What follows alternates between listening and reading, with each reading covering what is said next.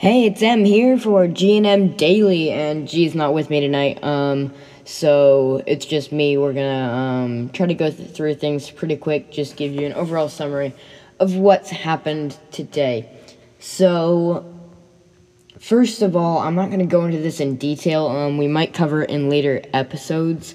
It is a possibility, but the MLB Pipeline Top 100 Prospects list came out just an hour or so ago, and so I'm not going to go too deep into that, but Gunnar Henderson is the number one prospect, of course, of the Orioles, a third baseman and shortstop, and then also Corbin Carroll, an outfielder for the D-backs, is number 2. So, just to let you guys know. And then we're going to move on to the Orioles making a move and grabbing a pitcher. They've acquired left-handed pitcher Cole Irvin from the Athletics. And so the Orioles are trading Kyle Verbitsky and Daryl Hernaiz to the Athletics. Hernaiz is an infield prospect, and Verbitsky is a right-handed pitcher. So Irvin was drafted by the Phillies, and in 2019-2020 he did pretty bad with an ERA of 6.75 in 2019 and 2020.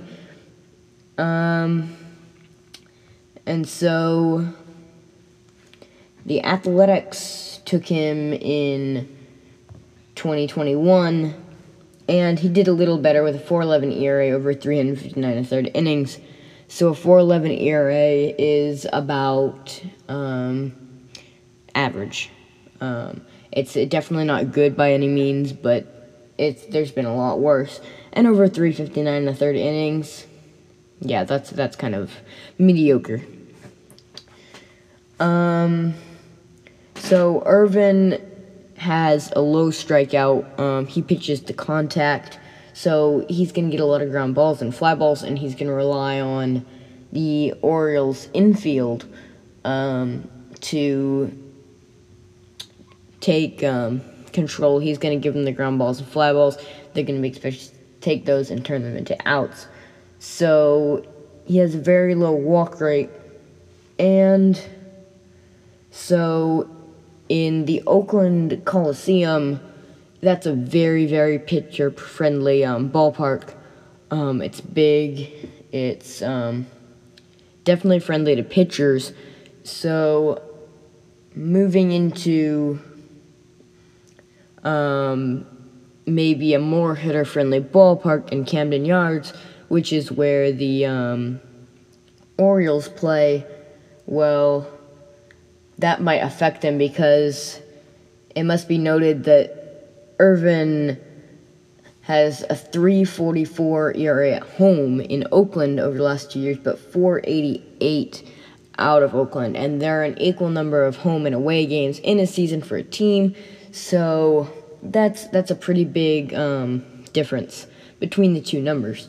So you really don't know how that will pan out for the Orioles. They are trading two minor prospects, not a big. It's not a big loss for the Orioles here that they're not going to really miss Verbitsky. Yeah. Hernaiz was in 2020 ranked the number 25 Orioles prospect, but he hasn't been that incredible as for his stats and stuff. He's gonna probably start the season in Double-A. He didn't do too great in his first 13 games there. So this is really not a super big deal. Will Cole Irvin be able to do well, at least average, in the Orioles ballpark? I think so. I don't think this is going to be a huge problem. I don't think Irvin is going to be super impressive there, but as a 4 or 5 starter, I think that the Orioles are fine here. I mentioned the MLB Pipeline top 100 prospects. Well, the Orioles have 8 prospects on the top 100, including Gunnar Henderson. So, yeah, they're not really going to... They've got plenty of star power in the minors, ready to come up when they need them eventually. So Verbitsky and Hernais, they're not going to miss these guys too much. So this is kind of a minor deal, I think. And lastly, the Astros hired Braves Vice President of Scouting, who's Dana Brown, as their new general manager. He's replacing James Click, who left after the 2022 season after serving from 2020 to 2022. So we'll see how Dana Brown does. The Astros front office over the last few years, ever since the 2017 cheating scandal, seems to be up and down.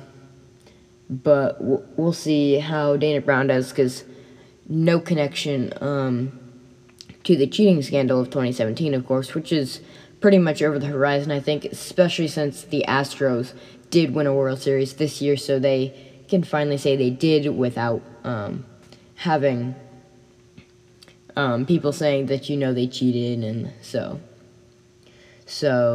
that's about it for tonight, and thanks for listening to this episode of the G&M Baseball Podcast.